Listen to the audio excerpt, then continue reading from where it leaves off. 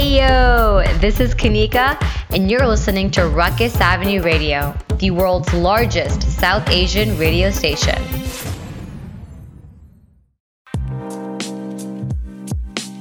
If you're ever looking for an example of someone in the South Asian community bringing their entrepreneurial spirit and energy to help spark initiatives, policy, and civic engagement, then look no further than my next guest, Dilawar Syed. A proud Muslim American and Pakistani immigrant, Dilawar is the CEO of Lumiata, a healthcare data analytic company. He's also an inspiring beacon of civic engagement as an organizer, campaign surrogate, and policy advisor, serving in 2010 on President Obama's Advisory Commission on Asian Americans and Pacific Islanders, and on the Biden-Harris campaign's Small Business Advisory Council. Dilawar is the co-founder of the Asian American Pacific Islander Victory Fund, a political action committee that has galvanized the AAPI community with representation and coalition building. I was thrilled to catch up with him this past fall and share a conversation about the imperative of civic engagement, reflecting on the pathways behind and ahead of us, and comparing the emotional outcome of this past presidential election with how he felt in 2008. Was the weight of this moment when the election results finally came in, was that different from when President Obama was elected? Can you share maybe some of your reflections on some of the differences? Well, I think they were both different in some fundamental ways. I frankly saw this election was way more than an election.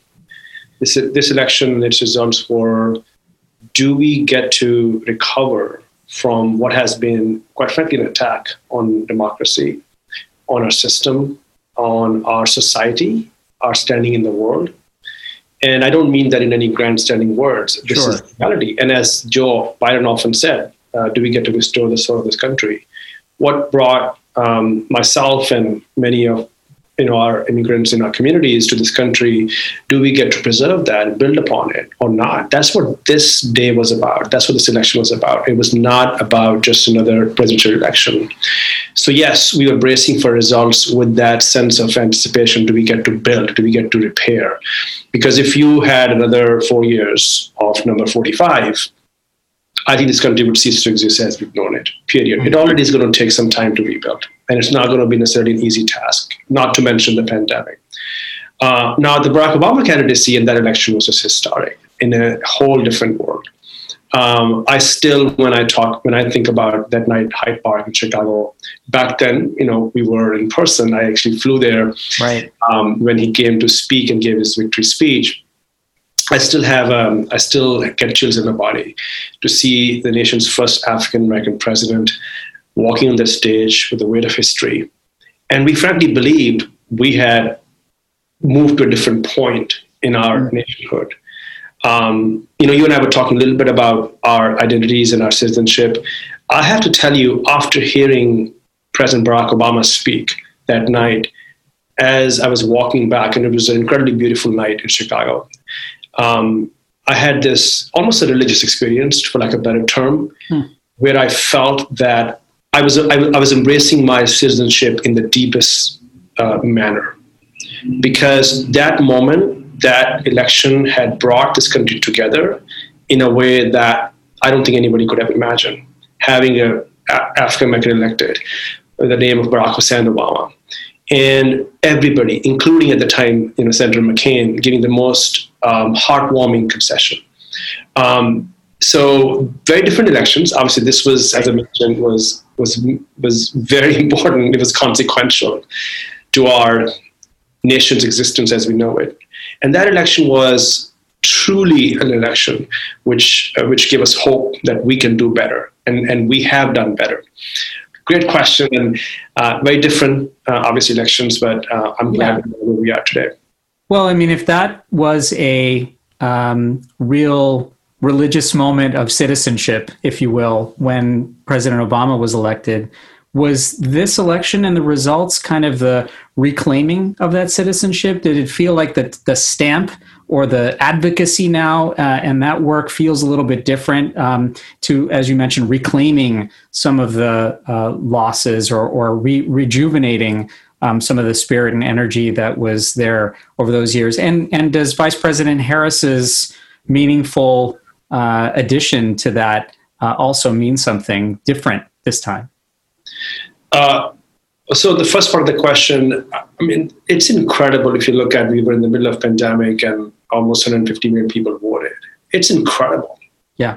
I mean, if you take away the headlines and the narrative from the White House, it should be heartwarming. It should be inspiring, not just for this country, but for democracies all over the world, that democracy works. Yeah. People voted. People found a way to vote.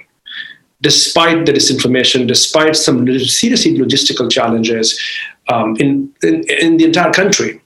One of the biggest redeeming aspects is that the role this community played, by the way, in getting the vote out. The Asian Americans community as a whole was the margin of victory in many states. You look at Georgia, look at Pennsylvania. We almost thought we might win Texas. There, this community, South Asian community, AAPI community, made the difference. And now we know will continue to make the difference. So absolutely, I think it affirms that, but also affirmed democracy. It affirms that, we all may have had different experiences as stakeholders in this democracy, but we all delivered. And it felt very proud. It felt very gratifying. Yeah. But at the same time, there's a bit of nervousness to make sure, to my earlier point, that we have to build on this. With respect to Vice President-elect Kamala Harris, who I've had the privilege of knowing since she was, in San Francisco as an official and ran for Attorney General of California, clearly it's historic. And it's historic not just for South Asian Americans, it's historic for African Americans, it's historic for women, for all Black and brown girls and boys, right? And so I think it feels awesome that we had that aspect of history. And if you see the way she has been part of this campaign, and she's brought her diversity in, at the same time she has, I think, energized a lot of people of all backgrounds. Mm-hmm. So absolutely. And I, by the way, since I have had the pleasure to know her, I also think she is not only obviously competent, but she's got some serious convictions and passions about, when it comes to justice and lifting people forward. And you will see her when she's part of governing, that we have an excellent leader at the highest point in this country. And on that same note, as an entrepreneur, being so civically engaged, and for those who've actually over the last 4 years, 8 years, 12 years, become more and more civically engaged, especially in the AAPI community. It's one thing if you are already civically engaged that this is part of your consciousness. But if you're not, then this is a conversation that may be happening without you. And so what have you learned over these years as a person of color, as an entrepreneur, as a AAPI individual in becoming more and more civically engaged? What kinds of lessons are there for more in our community to actually become that much more civically engaged? Why is that so important? Well, it's a great question, and I'm so glad you asked that question. It's one of my passions is to make sure people understand this is not something you can outsource to a section of society, to the activist community, to the nonprofit leaders, to elected politicians. When we say civically engaged, it's about us. It's about yourself. It's about your children. It's about my children. It's about our neighborhood. It's about our community. It's about our school. It's about opportunity. It's about our health. And man, in this election, it was about lives and deaths. So the notion of civicness almost implies that there is something out there that I'm not part of. No, it's about us. In a participatory democracy, which is as diverse as we are, and as complex as we are, at so many levels, right? And we've seen this election, right? We've seen over the last a decade or so, there is a bit of a division in the country as well. There is no other path but for us to be involved. And there are many different forms of civic involvement. It doesn't mean that you just have to run for an office. I mean, obviously, that would be awesome to see more people from our communities should run for office, but being involved in the process overall, being involved with organizations or initiatives that are beyond your day job. As you mentioned, I'm a tech entrepreneur. That's what I do. Actually, believe it or not, most of my bandwidth is consumed by my work. I'm CEO of Lumiata, and it's a growth healthcare AI company, and it's a lot of fun building this organization. But I often tell myself and remind my colleagues in the community of entrepreneurs as well that we must have passions outside our day lives, our business lives, our medical professions, if you will, in your case. Yeah. Not only that's important, but it's also, honestly, it makes us whole. It gives us more perspective. My civic involvement has made me a better business leader. It has made me a more empathetic CEO.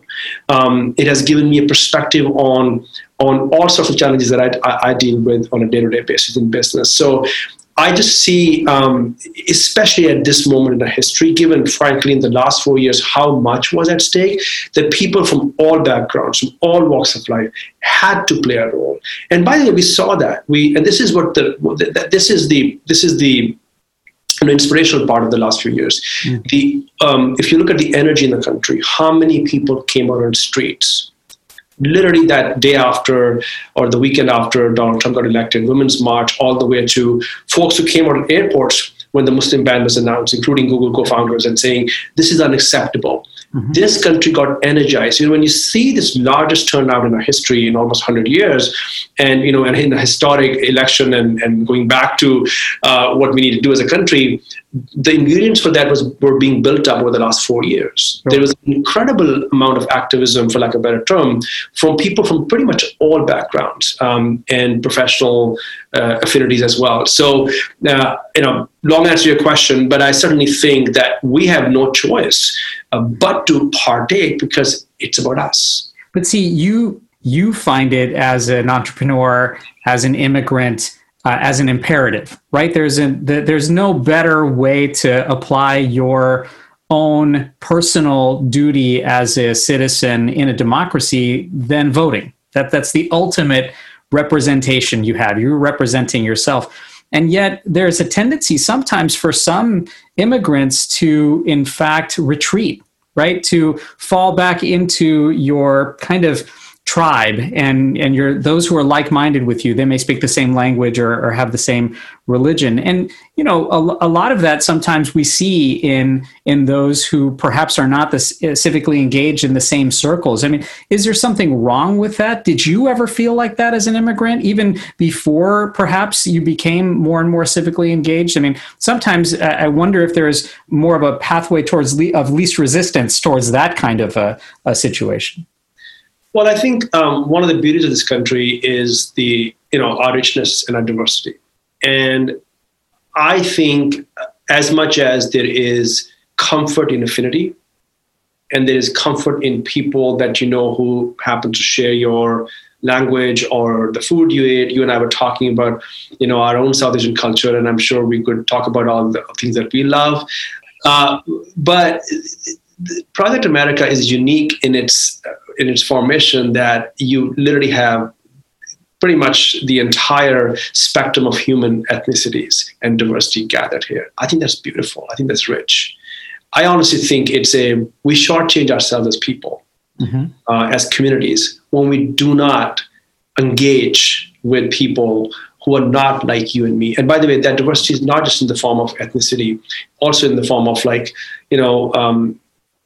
our way of thinking, and other forms of sort of differences. So I actually think that I'm not saying that there's anything wrong with people, if you were being tribal, to use the term you used, but I think it's an opportunity lost to not get to know others, to not get to know your neighbors whose children are using the same playground as you, but they're speaking a different language, and not understand and get those perspectives. And when it comes to, by the way, political participation, not form coalitions. One of the reasons that I have been privileged enough to be able to make a difference in my civic career is because from the very get-go, I believe in coalitions. Let's face it, South Asian Americans, or for that matter, AAPIs in themselves are not big enough in numbers to be able to have the desired impact that we want. You have to form coalition. And the way you form coalitions is on values that are shared. It was a challenge all through many years, and that's one of the reasons we founded AAPI Victory Fund, to drive voter turnout, to get people to register to vote. I often say that many folks in the South Asian American community followed politics more in India and Pakistan than they understood what was happening to their school board in their communities where their children are going to school. Right in your backyard. They understood less about what healthcare reform means, what Affordable Care Act, how it would change their lives and so forth. So, clearly we can do better. But in this election, we showed that we stepped up.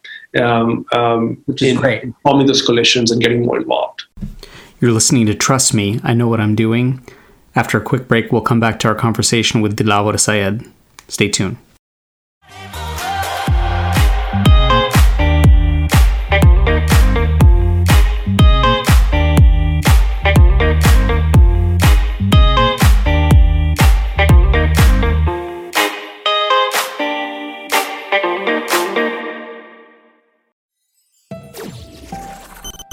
Yo, this is Prabdeep from New Delhi, India, and you're listening to Ruckus Avenue Radio. Welcome back to Trust Me, I Know What I'm Doing, and my conversation with Dilawar Syed.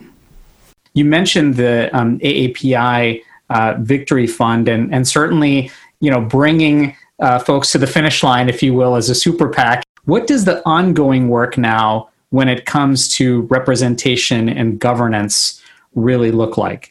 Well, as you said, Abhay, you're absolutely correct. Our work is only beginning. I mentioned earlier that this is about building back better, to use the campaign slogan, but that's reality, and it's going to require not just the White House and the new administration and people who will be serving, but it's also going to require organizations, allied groups, ecosystem, stakeholders all over the country, including AAPI Victory Fund. So we hope to work with the administration to make sure that the agenda that we signed up for, we were one of the earliest organizations that supported and endorsed Vice President, now President-elect Biden, back, before most organizations were able to do so. And it's about equity. It's about, access to healthcare. It's about climate change. It's about making sure that, we have all our communities benefit from economic growth. And not only we will be, helping the president-elect govern and making sure we become, if you will, a partner throughout this community, but also at times hold their feet to fire. Yeah. See, we have democracy. At the end of the day, and I often tell folks, as much as I am a supporter of President-elect Biden, I have to get used to this. Right. The reality is, what we do is communities work. Yeah. What should the community-based conversations and discussions look like when it comes to developing now this foundation of economic recovery and in some ways kind of rebuilding confidence in our communities and in our neighborhoods? So I think one of the areas, and there's many aspects to the economic recovery policy, one of the areas where I spent a lot of time in the campaign, and I served on the Small Business and Entrepreneurship Advisory Council for President-elect's campaign, is small business ownership and entrepreneurship. Our communities actually are disproportionately communities of business owners, whether these are medical professionals like yourself who may have their own clinics, or you have people who own a convenience store or run a small company, or are tech entrepreneurs, or for that matter, non-tech entrepreneurs. And we've seen that in this pandemic, unfortunately, that is these entrepreneurs and these small businesses have been have had a very, very challenging time. We are all very aware of it. So there is a renewed focus on how do we make sure that we help them recover, through obviously additional access to capital. For instance, one of the policies that we'll be rolling out, once we have the administration in charge, is a significantly larger pool of money that is going to be dedicated for Black and brown entrepreneurs, to start their businesses. $150 billion worth of access to capital will be channeled through the SBA and other government agencies. And that is targeted for minority communities, people of color, African Americans, as well as AAPI groups and others. So there are those kind of examples where I think our community will have an immediate impact on their livelihoods. One of the things that I'm so fascinated by is that for those who actually are small business owners, tech entrepreneurs, we can do so much with the click of a button that in fact, doesn't necessitate having to develop more of those empathetic relationships. And I'm so curious. I mean, you lead a company that applies data science so well through AI and other tools. This latest campaign was literally a digital monster in terms of how people were reached as far as messaging and that kind of thing, fundraising, et cetera. So given the backdrop of this pandemic culture that we live in, especially here in California, how will we continue to develop meaningful human relationships when it comes to navigating through business or politics and kind of in our own social consciousness in kind of a machine learning, data-driven world? Well, first of all, I can't wait for us to meet in person. I don't think maybe just me, I don't think there's anything that substitutes for that in-person interaction. Sure. For the campaign being pretty much all virtual, that's phenomenal. But look, I have met the president-elect in person. One reason that I'm such a believer in his leadership is because I personally experienced that empathy. I saw him reacting to things that I said, and I saw that emotion in his eyes. How do you replace that in a Zoom call? I don't think this is the word we're gonna forever rely upon. Now, obviously, it is very true that we have seen that you can be a lot more efficient and productive in many ways. My entire company is right now all remote and distributed, and a big part of us probably will remain all remote. And those of us who had long commutes, you know what? I'm happy for them that they don't have to make those 2 hours commute each way. So I think there is clearly going to be some benefit. So I still think that we will need to have a hybrid situation where we do invest in in-person connections. And I just don't think, frankly, some of the digital will necessarily substitute for that. I hope we get a chance to meet in person and have this conversation. But I am curious to see how this evolves, particularly from the relationships we develop in these conversations surrounding economics and politics and entrepreneurship. Well, there is, if I may just add one thing, there was some benefits in this campaign. For example, we had invested in a lot more data as a party, and we were able to run targeted campaigns, if you will, for AAPIs, for South Asian Americans, in part because of all the data we are generating. And we were able to reach so many more people. And I think that part is here to stay. Yeah. But you have to leverage that and complement that with the in-person connections to make sure that we are building on that. But absolutely, there is an incredible opportunity to leverage data. I mean, just by the way, in the field that you and I are in healthcare, there's a tech entrepreneur. You are obviously a professional.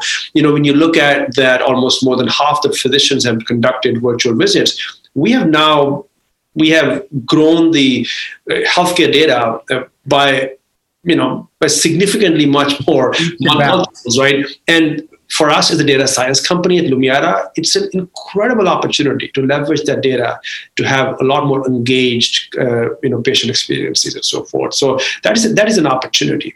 Yeah. But I would still like to know who my doctor is. Yeah. He or she can be empathetic about my care. But you're right. There is an opportunity for us to leverage the data and be more productive and more efficient. I want to ask you a slightly different question. Your roots are in Pakistan, and you're a proud Muslim American. What kind of real rebuilding or disentanglement now needs to happen after the last 4 years, or even in the roads leading to these last 4 years, so that there can be a restoration of pride and real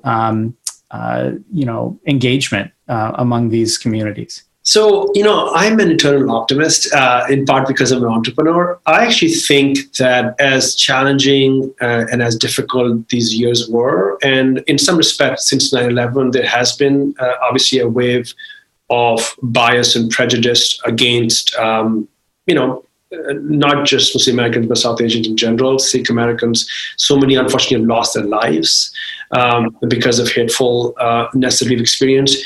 But I feel that the last few years, especially in the Trump's presidency, energized people, and it sort of drew lines of what are your values? What do you stand for? One of the major campaigns that I ran before this campaign started was in 2016, right after the Muslim ban was announced. I actually led a charge in the tech community to sign a statement of beliefs, where the tech entrepreneurs, 140 tech entrepreneurs and venture capitalists, signed a statement saying, this is unacceptable. We will never be party to discriminating against anyone because of their background, faith.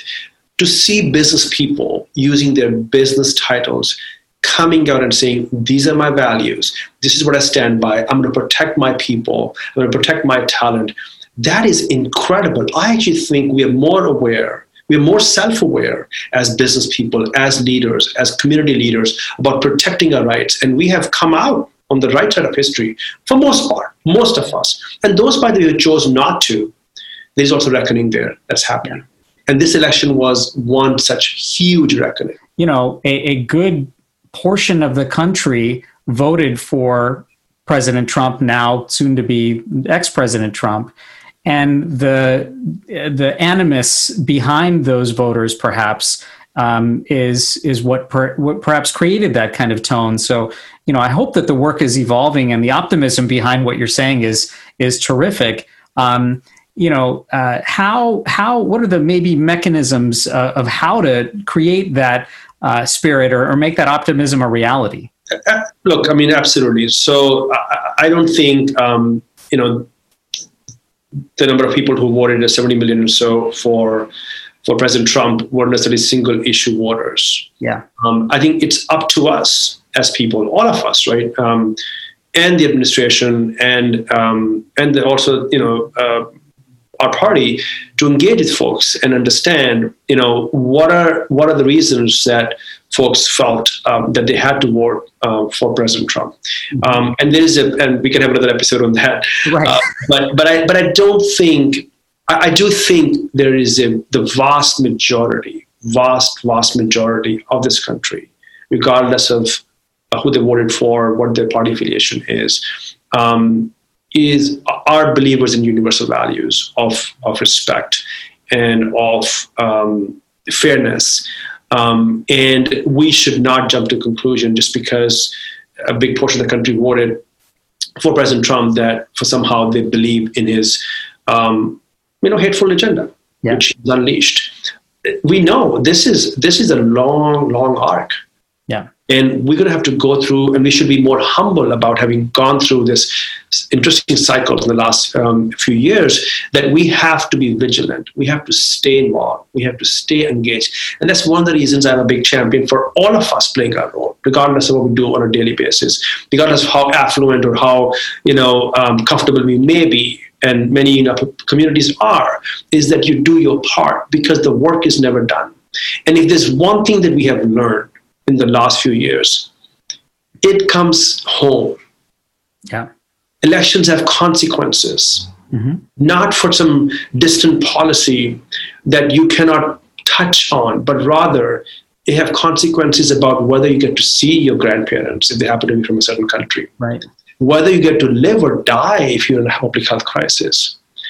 These are very fundamental issues. And I think we're seeing a wave of engagement, and I just certainly hope that we continue to build upon this. But you're absolutely right; the work is starting, and it has to happen.